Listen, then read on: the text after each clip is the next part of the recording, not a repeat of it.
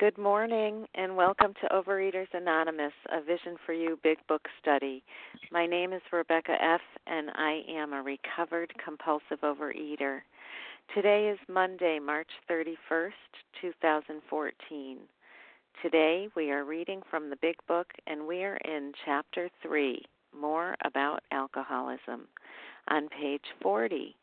For context, we will reread 1.5 paragraphs starting from the middle of the second paragraph, beginning with, I reasoned I was not so far advanced, all the way through the following paragraph, beginning with, in this frame of mind. Continuing on, we will then pick up where we left off on Friday by reading and focusing our sharing on the first paragraph on page 41, which begins with, I went to my hotel. Today's readers are as follows. Reading the OA 12 Steps is Jason P.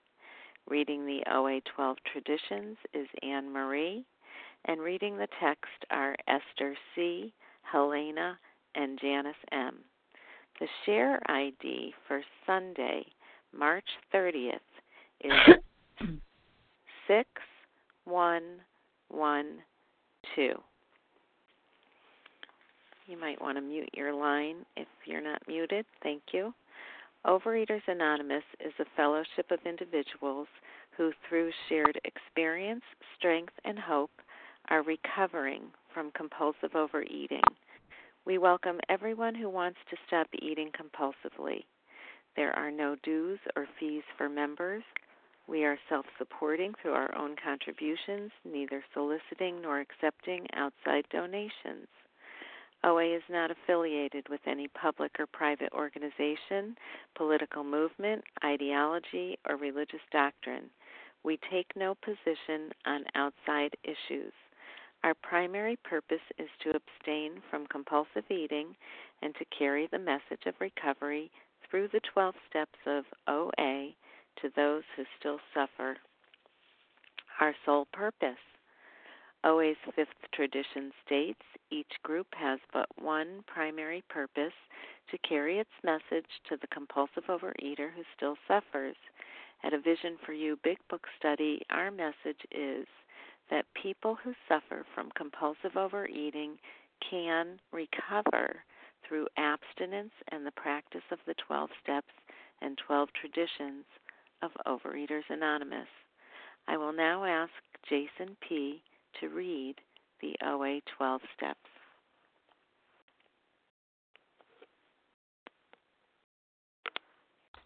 Good morning, this is Jason, recovering compulsive overeater from Vermont. Step 1, we admitted we were powerless over food, that our lives had become unmanageable. Step 2, came to believe that a power greater than ourselves could restore us to sanity. Step 3, made a decision to turn our will and our lives over to the care of God as we understood Him. Step 4, made a searching and fearless moral inventory of ourselves. Step 5, admitted to God, to ourselves, and to another human being the exact nature of our wrongs. Step 6, we're entirely ready to have God remove all these defects of character. Step 7, humbly asked Him to remove our shortcomings. Step 8, made a list of all persons we had harmed and became willing to make amends to them all. Step 9, made direct amends to such people wherever possible, except when to do so would injure them or others. Step 10, continued to take personal inventory and, when we were wrong, promptly admitted it. Step 11, sought through prayer and meditation to improve our conscious contact with God, as we understood Him, praying only for knowledge of His will for us and the power to carry that out. 12. Having had a spiritual awakening as the result of these steps, we tried to carry this message to compulsive overeaters and to practice these principles in all of our affairs. Pass. Thank you, Jason. I will now ask Anne Marie to read the OA 12 Traditions. Good morning. This is Anne Marie. M in South Carolina. The 12 Traditions. 1. Our common welfare should come first. Personal recovery depends upon OA unity. 2. For our group purpose, there is but one ultimate authority, a loving God as he may express himself in our group conscience. Our leaders are but trusted servants. They do not govern.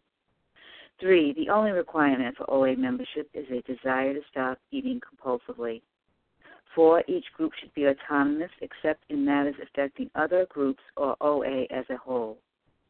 5. Each group has but one primary purpose, to carry the message to the compulsive overeater who still suffers.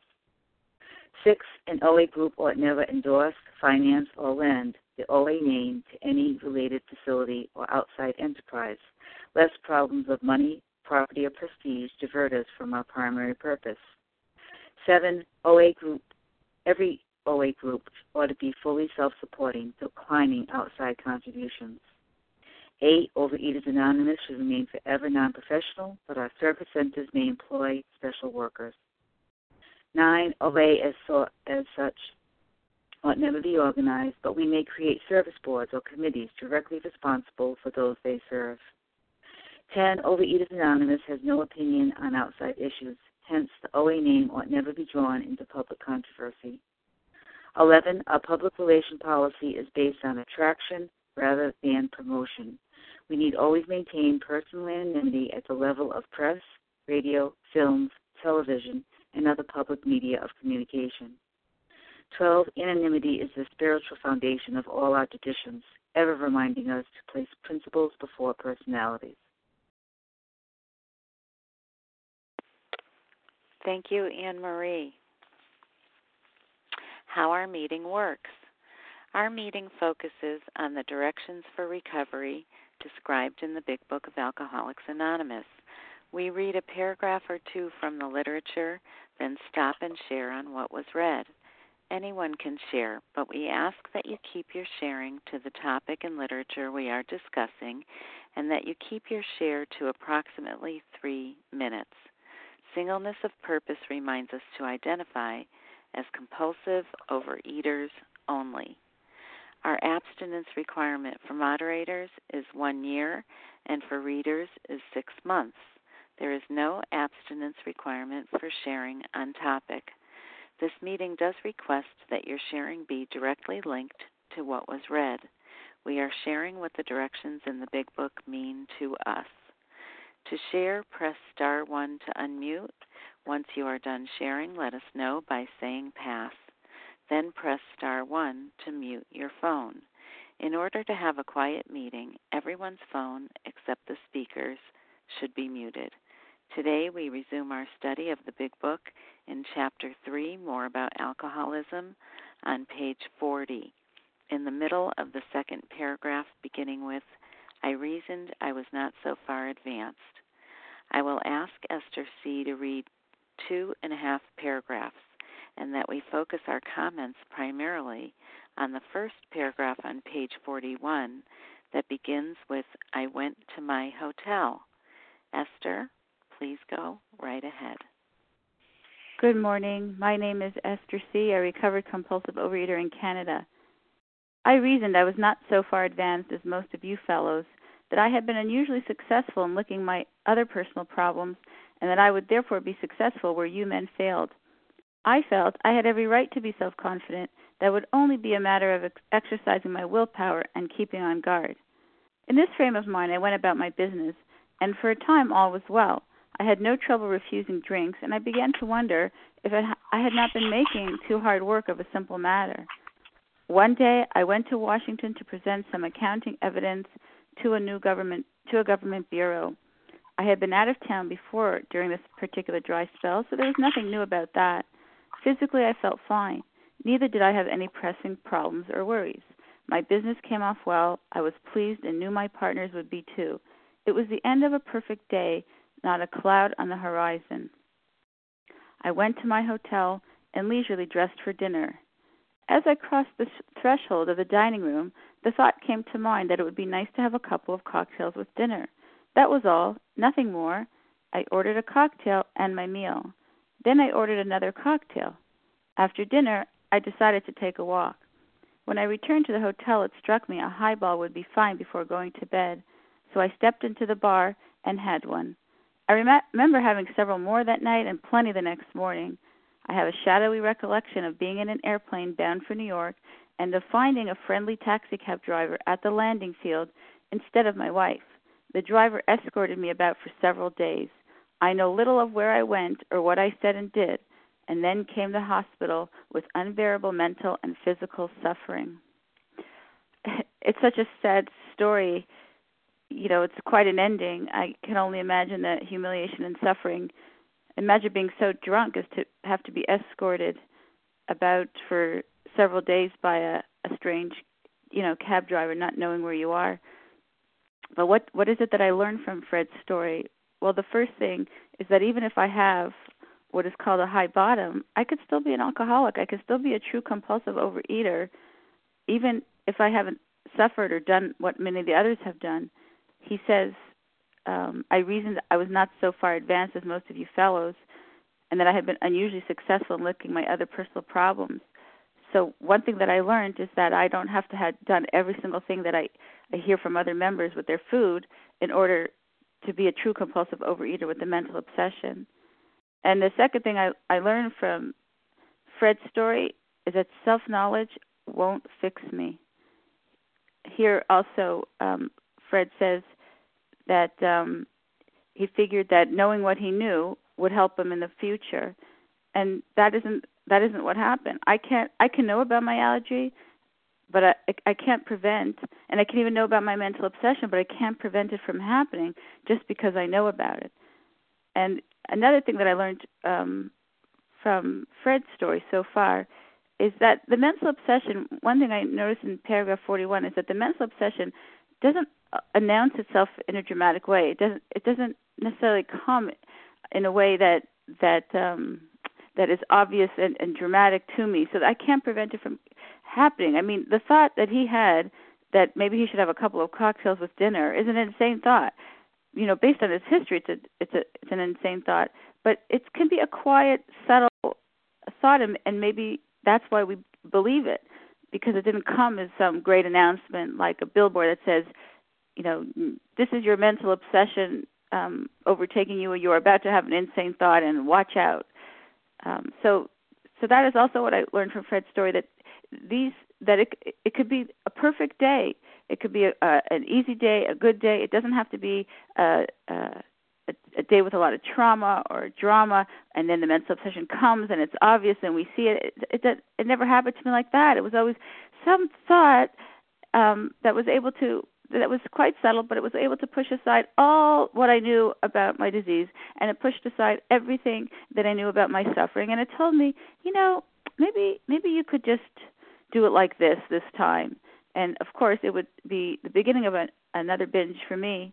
And one thing that I know today is, because I knew that those thoughts could be subtle when I had learned this chapter, is that if I ever think of doing something different or somehow making some adjustment in some way to the way I'm doing things with my food, I pick up the phone and call, because oftentimes I can't see this insane thinking for what it is, and I could use the help of another recovered compulsive overeater to open my eyes a bit and to say, no, that's crazy.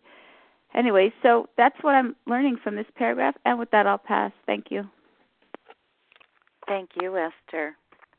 Who would Judy. like to share?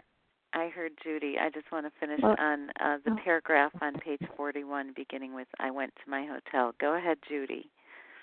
Hi, this is Judy from upstate New York, and this just reminds me of my insane thinking, and what I need to be aware of every day is, as soon as a thought comes in about picking up something, I need to ask for help from my higher power. My higher power is always there with me. So that first thought that he had, a few cocktails would be great with dinner. It's like I've had those thoughts, and now I am practicing every day, every moment, when I have a thought like that, to pause, take that sacred pause, and ask for help. from my higher power, making a phone call. But I rely on my higher power first and foremost, because my higher power is with me at all times. And what I've become aware of is that I'm recovering from, I'm recovering.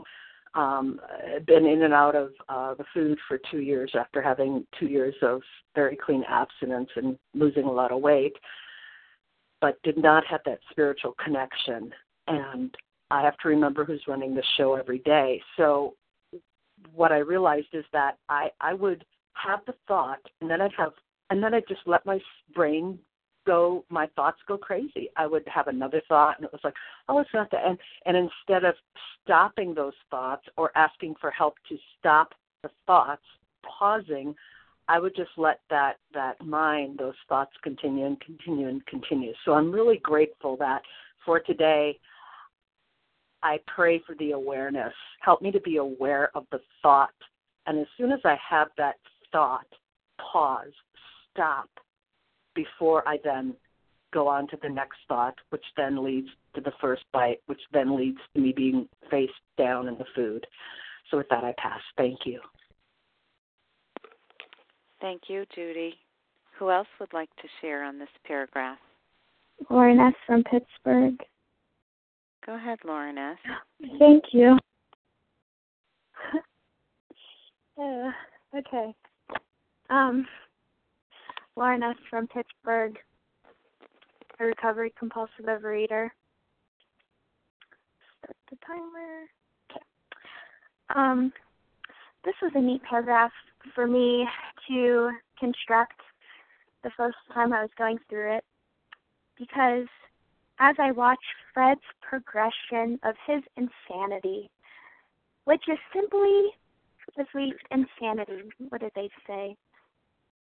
A lack, what was the definition they gave us? It was a lack of proportion of the ability to think straight, page 37. So I substituted words for my story, like I went to my room. I thought it'd be nice to have a couple of sweets, so I ordered a dessert. Then, when I returned to my room, it struck me a milkshake would be fine. And then I stepped into a convenience store, bought several more desserts, plenty next morning. I have a recollection of being in my bedroom, hiding, finding a worried friend at my door instead of a happy one. The friend talked to me for several days. I knew little of what I said or what I ate. Then came the bedroom at night afterwards. My story of being a compulsive overeater was I isolated from others, and I stayed in my bedroom about 75% of my career as a binge when I was actively engaging in my addiction. The other 25% was, going to stores, the bathroom, class, work, and maybe a social event. The other 75% was really just in my bedroom, door shut, eating. So turning this into my story isn't as public as Fred's, perhaps. Going into the city, seeing taxi cab drivers, and but that's okay. And what I think is important for all of us to be united in this fellowship is that we're not trying to shock everybody and compare our greatest horror stories and prove that I'm any more of a compulsive overeater than you are. We're simply trying to relate where we're all insane in a similar way when it comes to food. And I think bringing those uniting... Okay, I think I said what I came to say. Okay, thank you very much. I'll pass. Thank you, Lauren S. Would anyone else like to share? Yes. This is Gail from Gail. Texas. Larry. Lois. I heard Gail. I heard Larry. And who else? Lois. Lois? Yep. Is there anyone else? Okay, Gail, you're up. Thank you. Wow. I'm I relate to this very much because this is very much like me. There are times when I can be depressed and I'll go for food. I'm a Gail. I'm a recovering compulsive overeater, right at the beginning stages. And what this says to me, or how I related it, is that everything was going well with this guy, and that life was fine that day. And what he or I forget is that even in those very fine, wonderfully sunny, breezy moments of life, if I lose my connection to my higher power, then I'm lost. And I think that's the biggest thing, because it doesn't really matter what it really comes down to is I'm thinking about this right now, because I get really screwed up in the circumstances of my life, the vicissitudes. I mean, this is happening, that is happening, and it drags me. Instead of me being prepared for the vicissitudes of life. And so when everything is going well, I still need to be prepared for that vicissitude and to be connected. To be connected to my higher power, to remember to follow directions, remember to pause what everyone is saying, and to remember to just do what I said I was going to do in the morning or in the evening with my sponsor. So thanks. Thanks very much. Bye-bye. Thank you, Gail. Larry?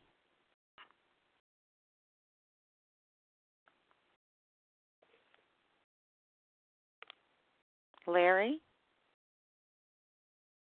Press star 1 to unmute.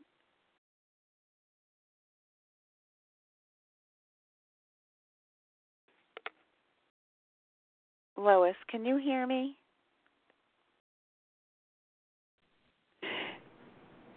Shall I? Is that Lois? Yes, this is Lois. Okay, why don't you go ahead and then we'll check on Larry after you go. Okay, sure. This is Lois, recovered compulsive overeater in Massachusetts. And boy, you know, there's so much in these just few paragraphs that I'm abuzz with thoughts. But what I really relate to was sadness. You know, this is so sad. And somebody else said that too. But you know, this is a sad disease. You know, this is a very powerful, subtle, and powerful disease, and created so much sadness in my life. You know, just like it will in Fred's if he doesn't recover. But what happened for me is I knew about some of the things that they would, you know, this paragraph was showing Fred. But for me, I bet I knew about the mental twist. I understood it intellectually. I knew a lot. I read a lot. I studied. I sought help in books, in therapy, in many ways, because in most areas of my life, I was able to think my way out of many, many situations. I had a lot of self-will. I had a lot of willpower. But as far as my disease of compulsive overeating, it was like banging my head against a wall over and over again. And I wasn't able to really, I knew what the words meant, but I wasn't able to ingest them or digest them, whatever. And what screams to me this morning was, you know, I knew from the moment that I had an alcoholic mind. And it wasn't until I really was able to surrender to that and accept that I was able to understand, you know, that the great mind of what I had, could not think my way out of this, and I couldn't will my way out of it, and I couldn't read my way out of it. That I had a mind of an alcoholic, which was distorted, and it was a diseased mind, and it would always find a way to pick up the food. And so, you know, it wasn't until I was bleeding, I'm sure, you know, that final moment, which I never want to ever forget, was like a flimsy reed, and I totally knew and understood what that meant. Lois, I could not figure my way out of this. I needed a spiritual help. I needed God to help me. And it wasn't until I really, brought this, body, the suffering body, to that conclusion that I surrendered and I asked for help. And I really, really meant that I needed help, that I could not do this. And it was then and only then that, I knew that something had changed in me. And hopefully, this will happen for Fred too in the rest of the pages. So I had many queer mental twists and never learned from any of them. But the final one, thank God, was my bottom. And if you're new and if you're coming back, we have so much to learn from Fred's story and other people that are sharing this morning. So I wish that for you as well. And with that, I'm going to pass. Thank you. Thank you, Lois.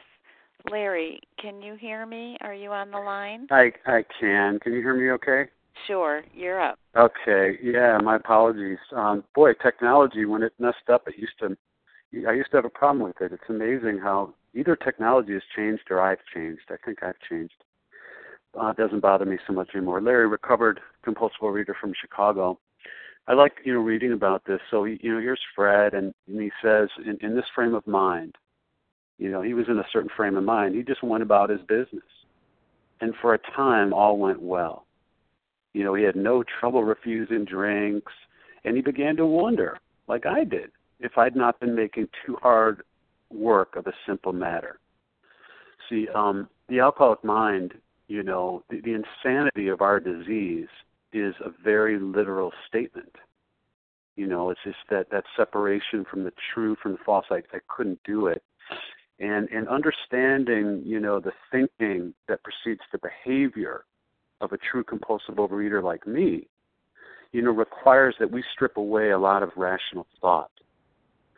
Some of it for me, like, the acknowledgement and willingness to learn from mistakes, just to have the inability to do that. The ability to recognize obvious patterns of behavior and the application of common sense. I just had the inability to apply common sense to this issue. And so for me, the disease, just like Fred, it mandates that I will lose these things, that I will, my prognosis is not good. In fact, for me, it's terminal without a higher power to rescue me from myself, rescue me from the quicksand.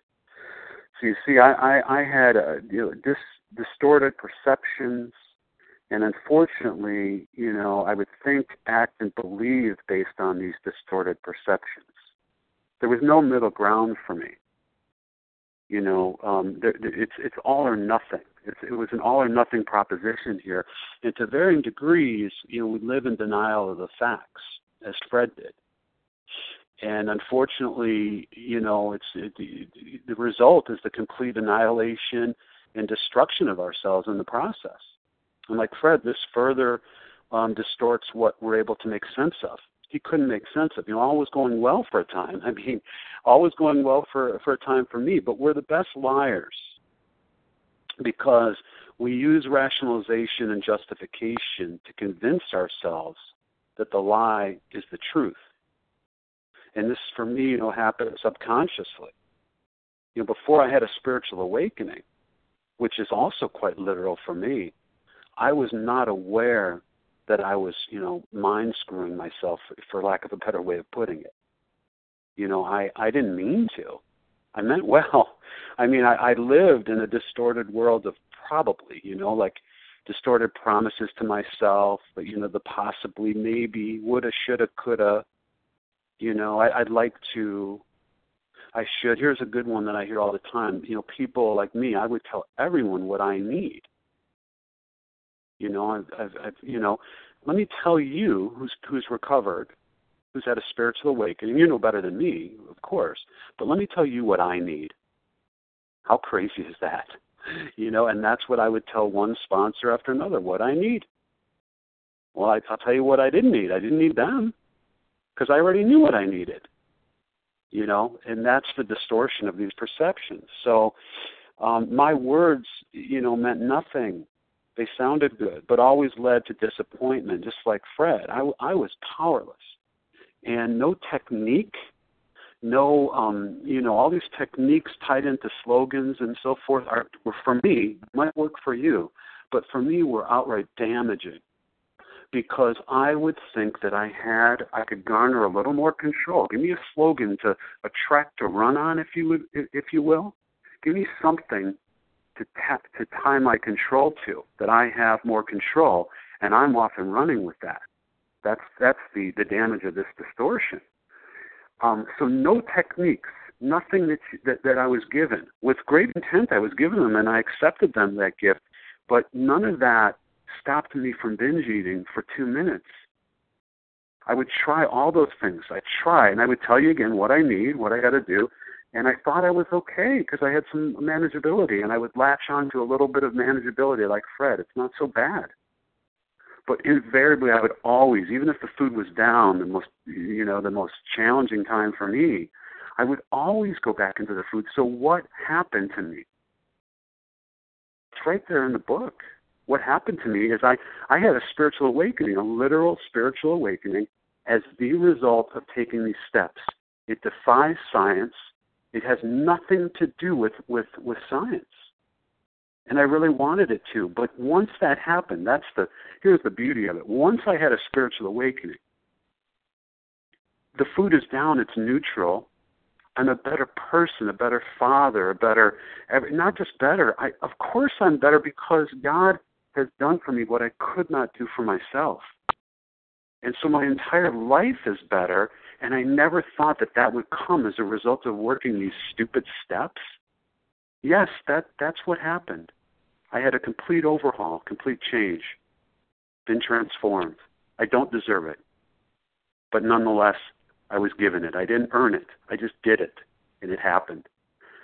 And it was, thank God for Alcoholics Anonymous. With that, I'll pass. Thank you, Larry. This is Rochelle. Hi, Rochelle. Leah. Kim. Rochelle, Kim, Leah.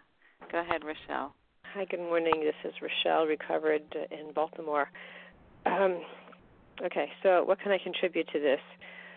I was not a 200-pounder, and when I first came into OA, and I would hear and see other people, and I'd say to myself, I only have about 30 pounds to lose, 25 pounds, 30 pounds.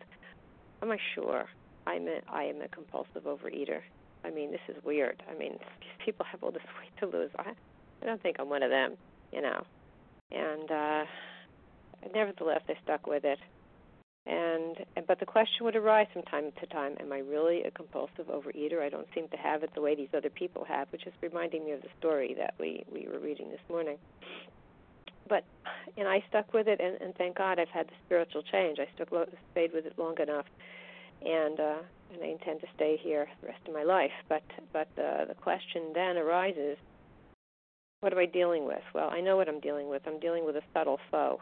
And just like he was feeling good, and he decided, I'll have a highball. Well, it can't hurt me. I'm not like those other guys. I think I got this licked. Well, in a different sense, someone had said something about French fries, and I have French fries in my freezer. And I said to myself, I run a business, and I don't have time to take the potatoes and cut them up and put them on a sheet and spray it with Pam and put it in the oven, and I'm working on deadline.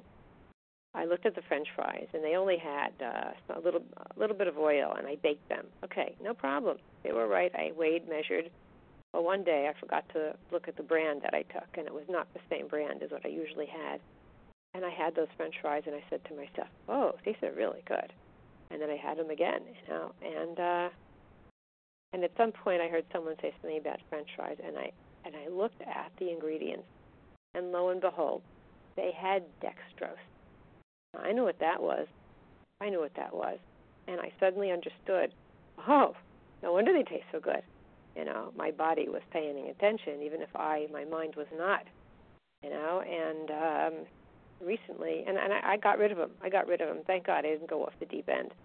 And it made me an even cleaner person to check what is. And when people say, you're eating French fries, what are you talking about? And recently I had another product It had nothing to do with French fries. It was all vegetables. And usually I would make this product myself, and I would eat it, like mash it, eat it, no problem, weigh it. I thought in the store, hey, this is a convenience item. I read the ingredients carefully. No sugar, no wheat, no anything I can't have. Well, I had it on the weekend, and my body was really paying attention. It was saying, oh, this is really good, And then I had some company come over, and I found my mind saying to me, I hope they don't go into my refrigerator and take that product because I want it. And when I heard that thought, I said to myself, I don't know what's in it, but there's obviously something that my disease really likes, and I can't have this. And that's what I'm talking about. This is a subtle foe, and we've got to pay attention. My story may be different from everybody else's out there, but it doesn't matter. It's the same disease. With that, I pass. Thank you.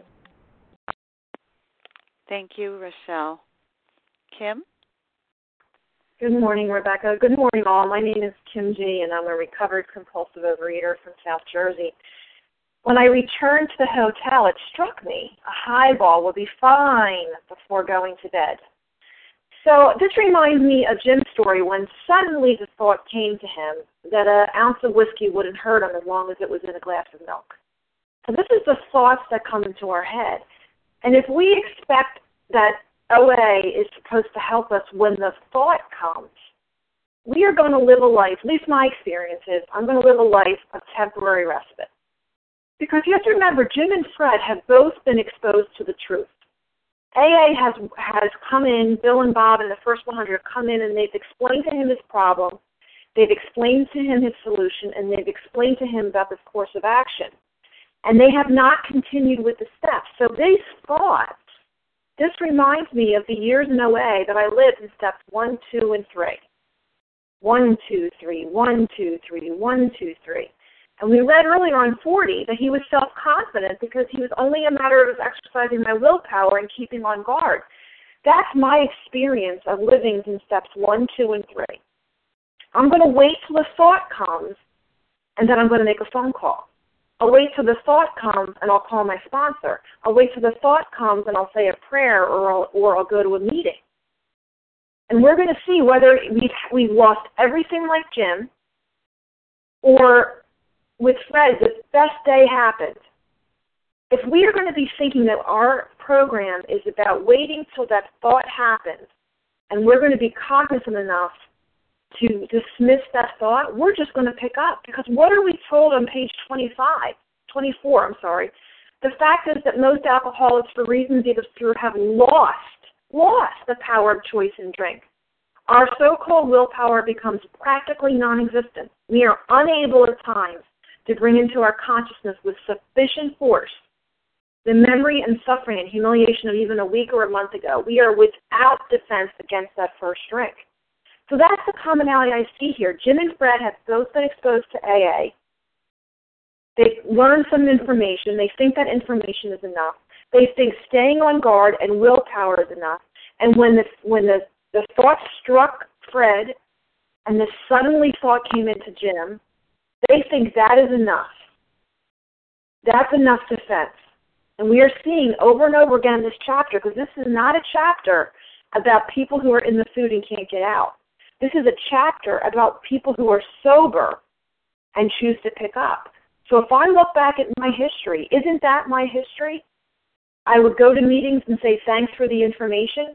I would make phone calls and they'd say, thanks for the information. And I thought that information was enough. And I would stay on guard and use willpower. And when the thought came, I thought that having that thought, I could ask God into that thought. And maybe that works for you, because I have to tell you, it worked for me for years. But I am a compulsive overeater, and eventually that didn't work. And let me tell you, as walking through these steps, as having a spiritual awakening, as making these steps a part of the fabric of my life, I don't have those thoughts. The obsession has been removed. That is what I found when I heard people say recovered. I didn't want to have to be on guard waiting for that thought to happen and try to remember what is the human aid that I can use to remove that thought. What I found is when I walked through these 12 steps and I had a spiritual awakening and I had a connection with God, the thoughts were removed removed. I don't walk around today tortured by the food, hoping to have the strength to not pick up today. I walk around today with asking God how I can be useful to Him and my fellows. I have no thoughts of my binge foods. And I go to bed at night happy, relaxed, and joyous because my day was not tortured with be on guard for that thought, be on guard for that thought, be on guard for that thought. So if you want to, read that line again. After dinner, I decided to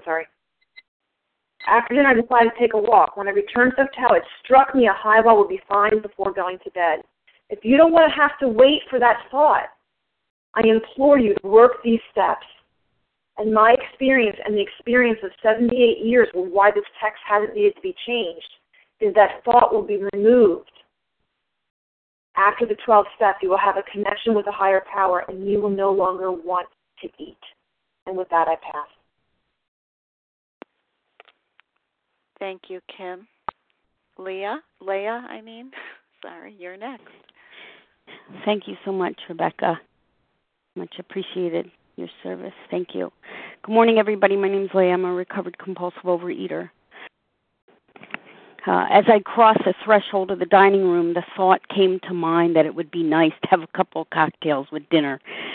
Joe and Charlie used to always add, it would be nice to have a couple of cocktails with dinner and go back to the hospital. But anyway, I learned so much from rereading this. The Big Book is trying to teach a lot here. I mean, first of all, it teaches that it doesn't matter whether you're, a low bottom case like Jim who, lost his job and, his family and things were really deteriorating at a rapid pace, or a high bottom case like Fred over here. What makes a compulsive overeater, what makes a real alcoholic in their case is allergy of the body, obsession of the mind. What makes a real compulsive overeater in our case is allergy of the body, obsession of the mind. So it doesn't matter whether you're a high bottom person, you haven't sunk to some of the depths that some of us have, or a low bottom. We are real compulsive overeaters if you have those two components. I also, am taught here that, I have an allergy of the body and an obsession of the mind, a mental twist, not emotional. I have a mental twist, this strange, peculiar way of thinking about food that is different from normal people, and it forces out any thoughts to the contrary. That's what's happening here to Fred. He thought it would be nice to have a couple of cocktails with dinner. What the heck? I mean, come on, Fred. You are obviously an intelligent man here. Why are you not learning from your consequences, Fred? Don't you remember you were just in the hospital? I mean, what is going on with your mind? I mean, obviously your mind was well enough that you were able to go to Washington and present some accounting evidence to a government bureau. Your mind is operating in that capacity, but somehow when it comes to the drink, when it comes to booze, he cannot connect the dots. He's going to continue to repeat this behavior, expecting different results, not learning from his previous experience. Essentially his mind is being hijacked by the obsession. And I relate to that. The book tells me that, we are people who have this obsession, this idea that somehow, someday, we're going to be able to enjoy our drinking, our eating, and that's our great obsession. And I relate to that because, like it or not, like Fred, my mind persuades myself that I can be normal. That's what it is. It's not that I'm emotionally deficient. I may very well be emotionally deficient, but ultimately the common thread of all those things is that I say to myself, I can do this now. Just like Fred, I can have a couple of cocktails. I'm different. My experience no longer informs me of who and what I am. The fact that I've been unable to, let's say, eat ice cream without getting a phenomenon of craving and continuing to binge my brains out is irrelevant to the fact that right now I'm not like that anymore. That's the illusion. You know, Fred has had an experience with cocktails before. In fact, it landed him in the hospital. But right now, he's not like that anymore. And that's the illusion, and that's the mental obsession, and that is the insanity. That's the definition of insanity, a belief in a reality that isn't true. So Fred, like myself, was living on the assumption of things that simply aren't true. What is the program of recovery? The program of recovery is the steps. The program of recovery takes away the mental obsession, drives it out, removes it, and substitutes for that mental obsession a spiritual awakening, so that my mind is restored, so that my mind no longer locks in on the sense of ease and comfort that it would be nice to have a couple of cocktails before dinner. And that process is called recovery. And that's what this is about, implementing the steps to be recovered, driving out. The big book suggests we have a defective mind. We're suffering from an obsession like Fred. One idea enters our consciousness and dominates it in such a way that all other ideas are shoved aside, and the obsession becomes the only reality. Well, the program of recovery transforms my mind so that I'm no longer dominated by this thought, and instead I'm dominated by God, a higher power greater than myself that could restore me to sanity. And with that, I pass. Thanks. Thank you, Leah. Would anyone else like to share on this paragraph? This is Karen. Hello, Rebecca. Hi, this is Rachel. Rachel, I hear you, but there was someone speaking before Good, you, good. a female I'll voice. wait. 1 second. Who was that before? Karen. Karen. New Hampshire. And then Rachel, and then a male voice. Ed. Ed. Yes. Okay. If we have time, we're coming close to the end of our time, but we'll start with Karen and see how it goes. Go Hi, ahead, everybody. Karen. My name is Karen. I'm a compulsive overeater. And I'm grateful to be here this morning and to be able to share in this reading. And for me, Fred is powerless. He's powerless, he's defenseless, and he's godless. It's as simple as that. I'm fully aware of this today. I'm the same way. And the only thing I can do on a daily basis is to spend time with God, meditate, find out what he wants me to do today, what's the plan today. My whole dependence goes on him. And I have to listen.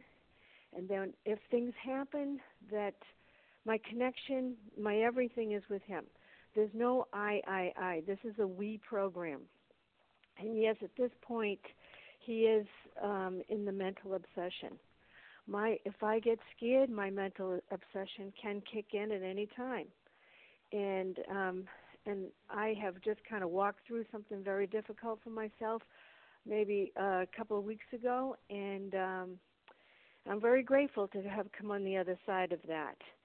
And the only thing that I could do was pray, make a decision, and then pray about it. And, of course, I talked to my sponsor and actually a number of people who had, quote, recovered.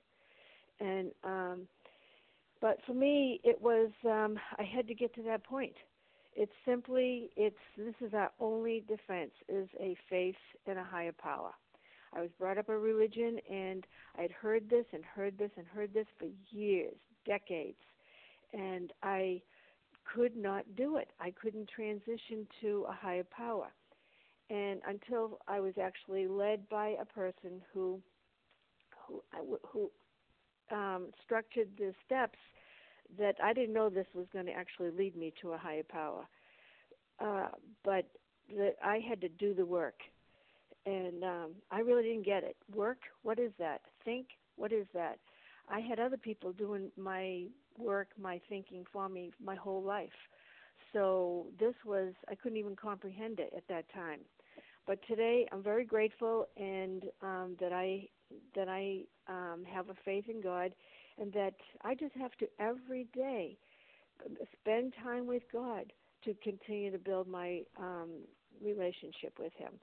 So I can continue to enlarge upon the positive versus the negative, because now I'm aware of what negative does, because the minute my fear kicks in, the negative starts, the worry, the this, the that. I don't want to go there.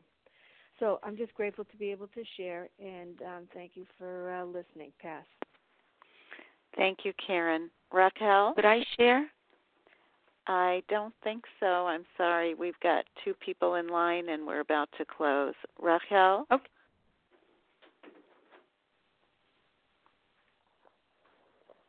Raquel, we don't hear you, honey. Okay. Ed, do you want to go next, and we'll try to get Raquel next time?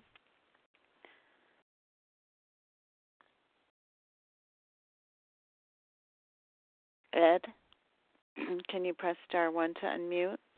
Hello? Oh, never mind, Ed. Raquel, Sorry. we hear you. Okay, Yeah, Ed, thank you.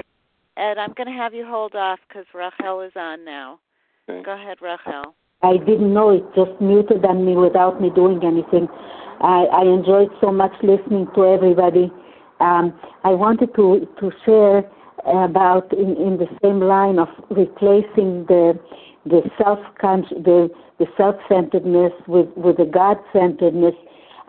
And nobody opened the book for me the way that all you lovely people are doing now. But now that I've been a while on the vision, I just remembered reading this part. I went to the hotel leisurely and dressed for dinner, and how this thought just snuck up on him, that just so nonchalantly to pick up. A long time ago, I don't know if it's a trick or it's the real thing, that I started telling myself, making it ridiculous for me to pick up, because the thing I wanted to pick up when I could not handle being inside my own skin and within the confines of the world's realities, and then it became too much for me and I wanted to pick up. And whatever it was, I would say to myself, it was a handful of something that, I don't know that we mentioned the foods or not, but I would say to myself, like I'm bowing down to this thing and asking it to do for me what? To do for me what God can't? Be it any kind of food, and I would make myself say these words to myself, oh, holy whatever, canst thou do for me what God cannot? Please relieve me and rescue me from this obsession that this thing is going to make me feel better, or from the obsession that if I have that, nothing is going to happen to me. That already happened a million times. And that, sometimes would bring me a laugh and some relief, because it was my way of staring the disease in the eyes, having it sit in the palm of my hand and looking at the disease in the palm of my hand and saying, is this what you want to trick me into? To think that you can do for me whatever food you are, what God cannot? Come on. And sometimes it helped, I have to admit. Sometimes it helped.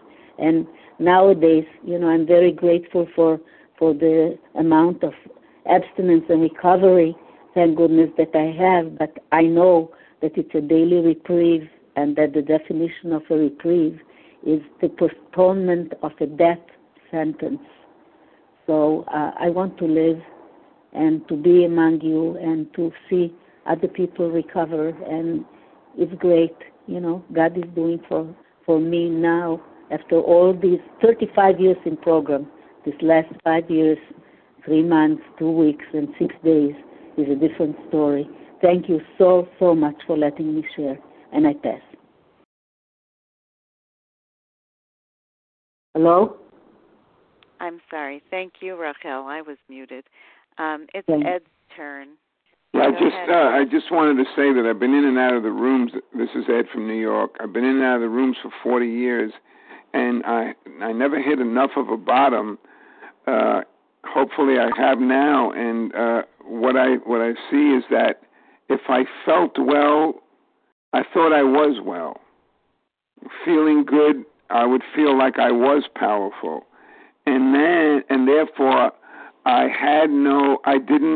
didn't see that I carry a compulsive mind. And so when my mind would shoot out thoughts of craving or I want that or my mind would even just not even think. I'd just be walking at 1 o'clock in the morning and like it says today, having had a wonderful day, find myself in the deli eating something I don't want. And hopefully this time is different. I see that it's all or nothing, because the mind, as my higher power, will always crop up and lead me down the wrong path. And so I am willing today to go through all the steps and to live from my higher power's mind, not my own. Thank you. Thank you, Ed. This is Rebecca, a recovered compulsive overeater in Connecticut, and I just want to thank everyone for all their insights into this paragraph. I know we didn't get very far in the reading, but it was just so rich, and so many people wanted to share, and I know we didn't get to everyone. I, too, can relate to Fred. I didn't think that I was that bad, and I thought that some self-knowledge, learning from people in the program would be enough for me, and it was very difficult for me to admit from the tips of my toes to the top of my head that I am a compulsive overeater and always will be. And even today, when I'm free of the addiction because I'm working these steps as if my life depended on it, and I get to be able to relax and take it easy, the thought does cross my mind on occasion. I begin to wonder if I had not been making too hard work of a simple matter.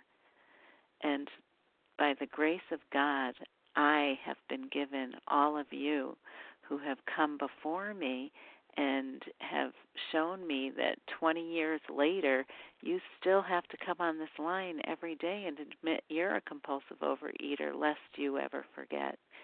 And I know I have to do the same thing, too, every day, every minute of every day, if necessary, for the rest of my life. And without you, there would be no me. I'd be dead in this disease. And without me, I guess there'd be no you. So together we read this book and we learn from the examples, and it's a beautiful thing. And I'm very grateful for the opportunity to moderate this meeting.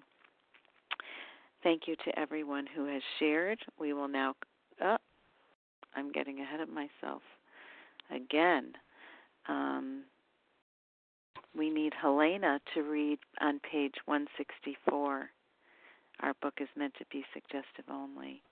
Go ahead, Helena. Helena in New Jersey. Our book is meant to be suggestive only. We realize we know only a little. God will constantly disclose more to you and to us. Ask Him in your morning meditation what you can do each day for the man who is still sick. The answers will come if your own house is in order, but obviously you cannot transmit something you haven't got. See to it that your relationship with Him is right, and great events will come to pass for you and countless others. This is the great fact for us. Abandon yourself to God as you understand God. Admit your faults to Him and to your fellows. Clear away the wreckage of your past. Give freely of what you find and join us. We shall be with you in the fellowship of the Spirit, and you will surely meet some of us as you trudge the road of happy destiny. May God bless you and keep you until then.